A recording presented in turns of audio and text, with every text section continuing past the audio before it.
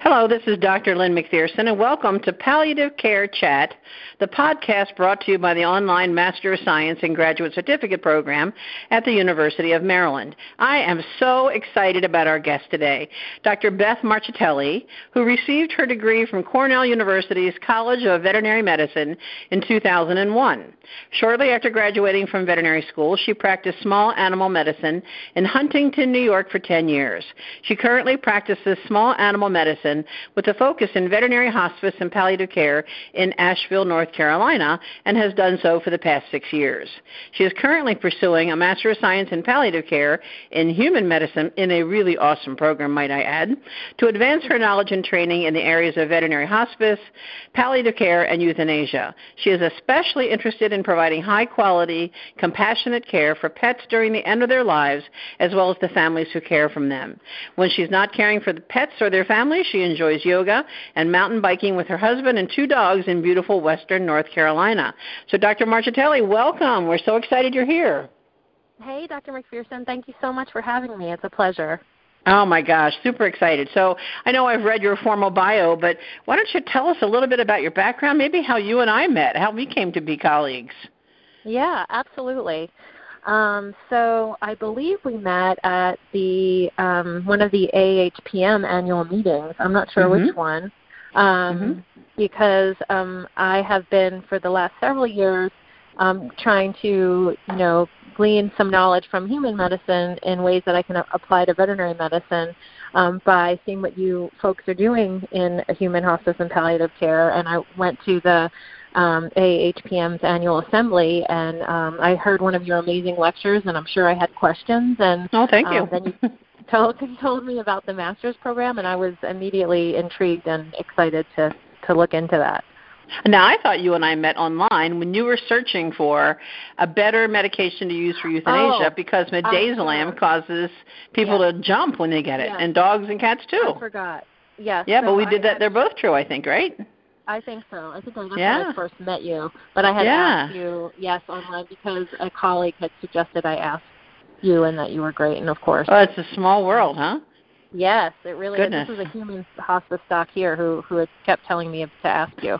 Oh, there you go. So small world regardless. So how did you end up doing what you do for pets in palliative care? Tell me about that. How did you even get into that? Well, I'm sure it's the same for many people, maybe how they end up in the niche that they end up in, but it was by accident. I had been practicing, for 10 years and enjoyed what I was doing, but a veterinary colleague of mine suggested, why don't we start a home euthanasia practice? And I thought, that'd be great, to help animals be able to be at home and have the peaceful and living surroundings of their families for their final moments. And we went to a couple of meetings, veterinary meetings. There's an International Association for Veterinary Hospice and Palliative Care, and they started talking more and more about hospice and palliative care. And I thought, we should add those services as well. And it just kind of grew from there. And initially it was more, we used the term hospice a lot more, and now since things have kind of expanded and changed, where most folks will say hospice and palliative care. That makes sense. Yeah. So do you refer to hospice as likely within the last 6 months, the same as we do with humans? Well, I mean, I'm sure it kind of depends who you talk to, and I think the terminology is ever-changing in veterinary medicine for sure. I sort of use them interchangeably to some extent because it's very difficult sometimes to have a definitive sometimes we don't even have a definitive diagnosis, but we know the pet doesn't have long. So it's hard to say if it's going to be 6 months to say these pets are hospice and these pets that aren't hospice are not. So I sort of use them interchangeably, but you could say that those pets that we think have less time would be hospice patients, and then those who we really have no idea what their prognosis is could be palliative care. But I use them interchangeably for better or for worse. Okay.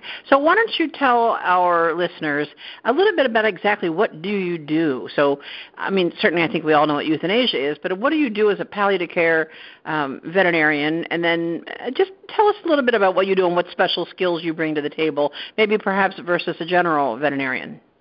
Sure. And I think that the master's program has really helped me hone these skills tremendously, and it has really benefited me. So just put a plug in there for that. Well, thank you. But, yeah, absolutely.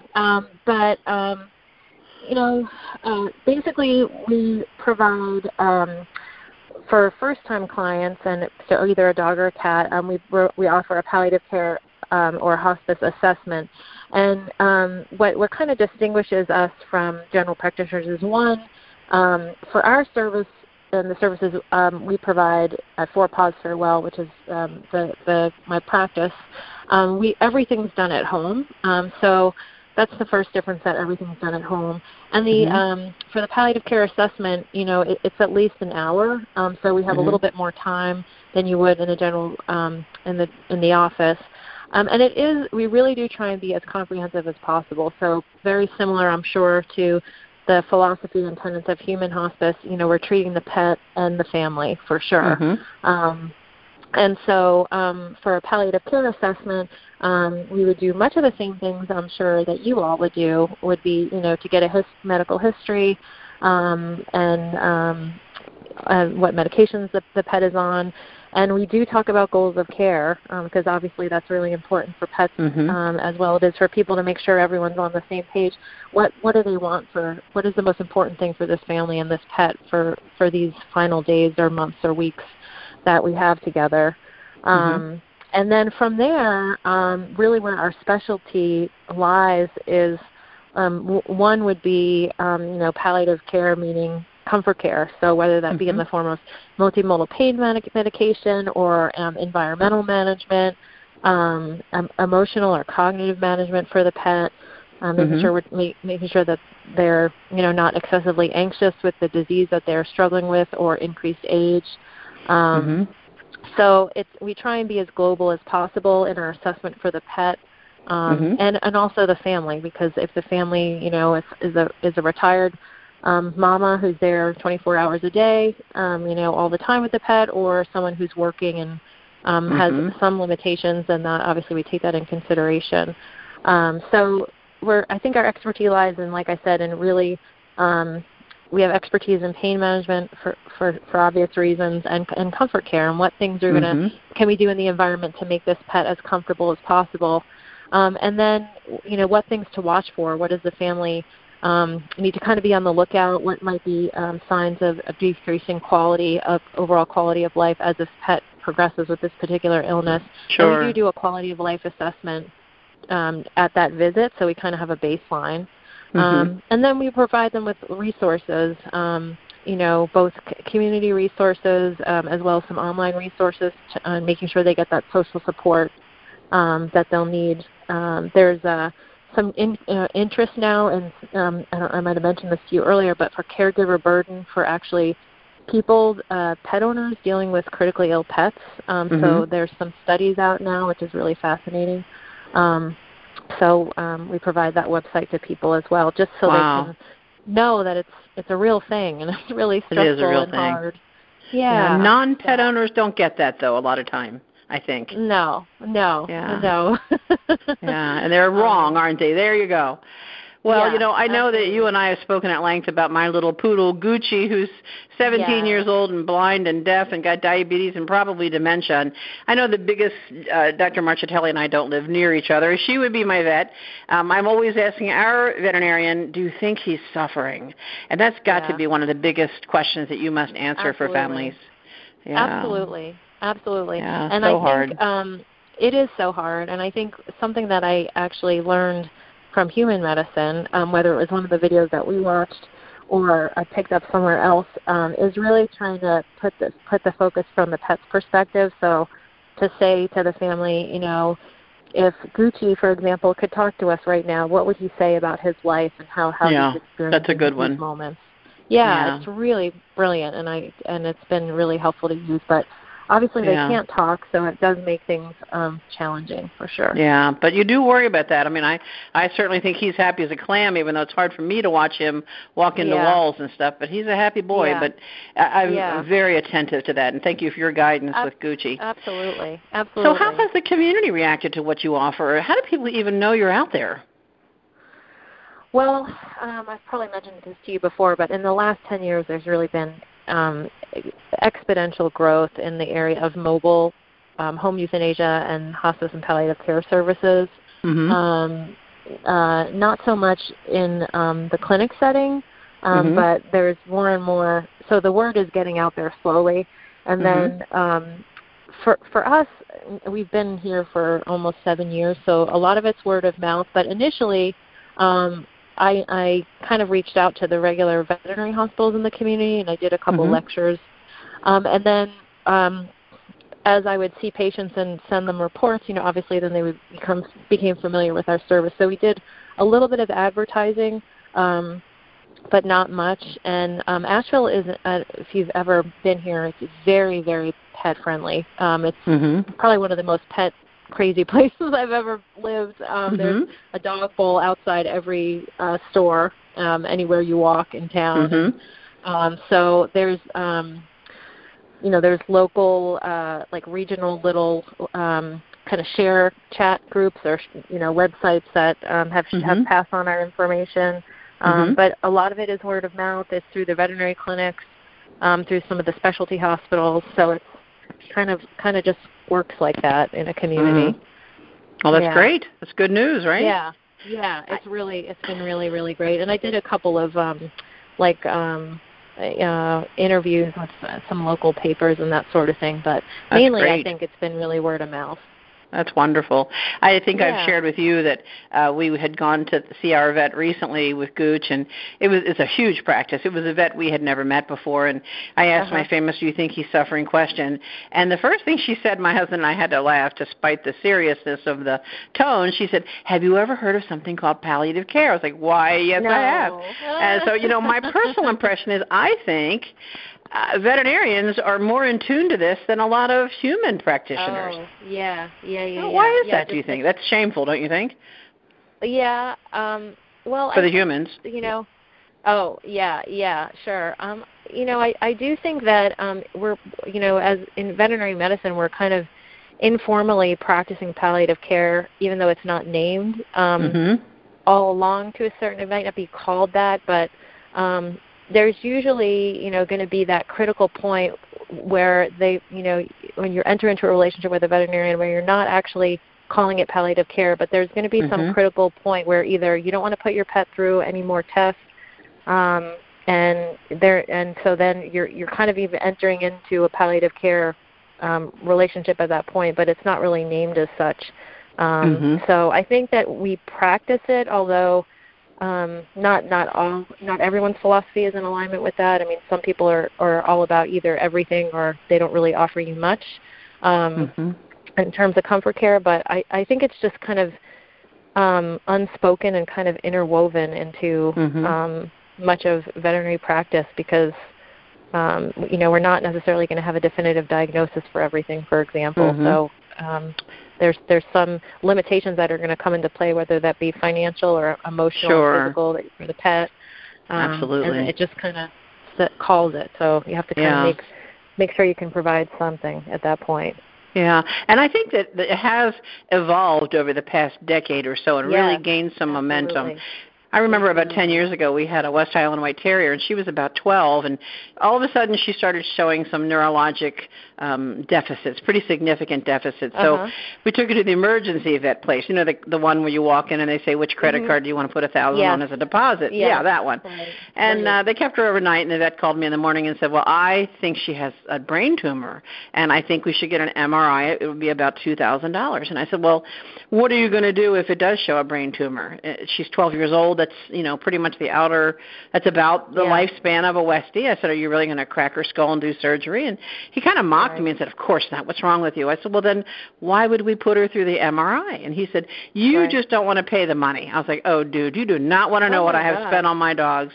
Right. So I said, no, it's not that. So I could actually hear his hands on his hips when he said, well, then what do you suggest we do? I said, I suggest you're going to give me a prescription for Decadron for my dog so my daughter can get through her exam slams and say goodbye to her dog. And if you won't do it, I'll call one of 50 doctors I have on speed dial. So he did it grudgingly, and that's exactly what happened. But I was kind of surprised by that response. Yeah. Thankfully, I think that's kind of fading out a little bit. I think it is. I think it is too. I think things have changed, and people, some folks need an answer, but at least a lot of times, it's in terms of diagnostics, more along the philosophy of if this isn't going to change what we're going to do, but if you want to do it, fine. Yeah, we need more of that conversation in taking care of people, don't we? Yeah. Well, I was thinking too. I don't know if human docs are hesitant to bring things up like that because they don't want to offend people, or they're afraid of people's emotional reaction that they're suggesting something that isn't, a cure for their particular disease. I don't know if they tread lightly on that. Yeah, well, I think a lot of our hospice and palliative care doctors get pushback from attendings in the community who are not hospice and palliative care people, where they may want to order more and more tests. And one of our hospice and palliative care docs would say something like, well, what is that really going to do to change the situation? Are we really going to alter what we're doing based on this $2,000 test? So they have that gentle, kind conversation frequently, I think. Yeah. So do you still have a regular vet practice, or are you 100% now in this palliative care practice? We've only it's for the whole practice is for the last 7 years. It's just hospice and palliative care. Yeah. That's wonderful. Yeah. So do you ever have people in the community say, "Are you serious? You're going through all this for a cat or a dog?" Does anybody ever question, like, really? I think I'm not going to give a very representative answer because Asheville is pet crazy. Good. And all the folks that come to us are on board. So honestly, no. That's most great. People are saying, we didn't know this existed. We're so happy that this is available for us. And, a big factor, I think, is just, even for dogs or cats it's really hard for them to travel because they're older. So for them not to have to take their pet in the car is really, really helpful. But no, I haven't. I'm sure I will. Well, then poke them in the eye for me if you do find one, okay? Yeah. Because that's just crazy pants. Those are our babies, our little babies. I know. They are. So you mentioned there's an International Association of Palliative Care Veterinarians. We have a U.S. one also? No, I think it's based in the U.S. I think they just wanted to call it international. Get more membership. So it would be that's open. Great. Yeah. But, but that's wonderful. Really the main organization. And they also offer a certificate program for veterinarians. That's great. To become certified, in veterinary hospice and palliative care. Yeah. We have I've seen many times an offer for pharmacists to get a certificate in veterinary pharmacy. So that's a growing field. So I know from watching you in our master's program over the past 2 years that the whole class has learned so much from you. Like you have been very open in sharing like instruments on how do you assess pain in a cat or a dog. So what have you gotten from this? I know that we have certainly been very open to you applying each assignment or discussion question to a pet instead of a human. So has this helped your practice and informed it in any way? Oh, yeah, absolutely. In many different ways, I would say. Certainly some of the communication stuff has been the communication information is really helpful. I don't know if it was, I can't think of the name of it right now, where you draw the boxes for the decision square. Right. So those sorts of things have been really directly applicable. And then, in terms of the medicine portion, it's really not only am I able to learn what's happening in human medicine, but then it's forced me to search the veterinary literature, and for things that I would have told you I knew everything about. There's nothing new to learn.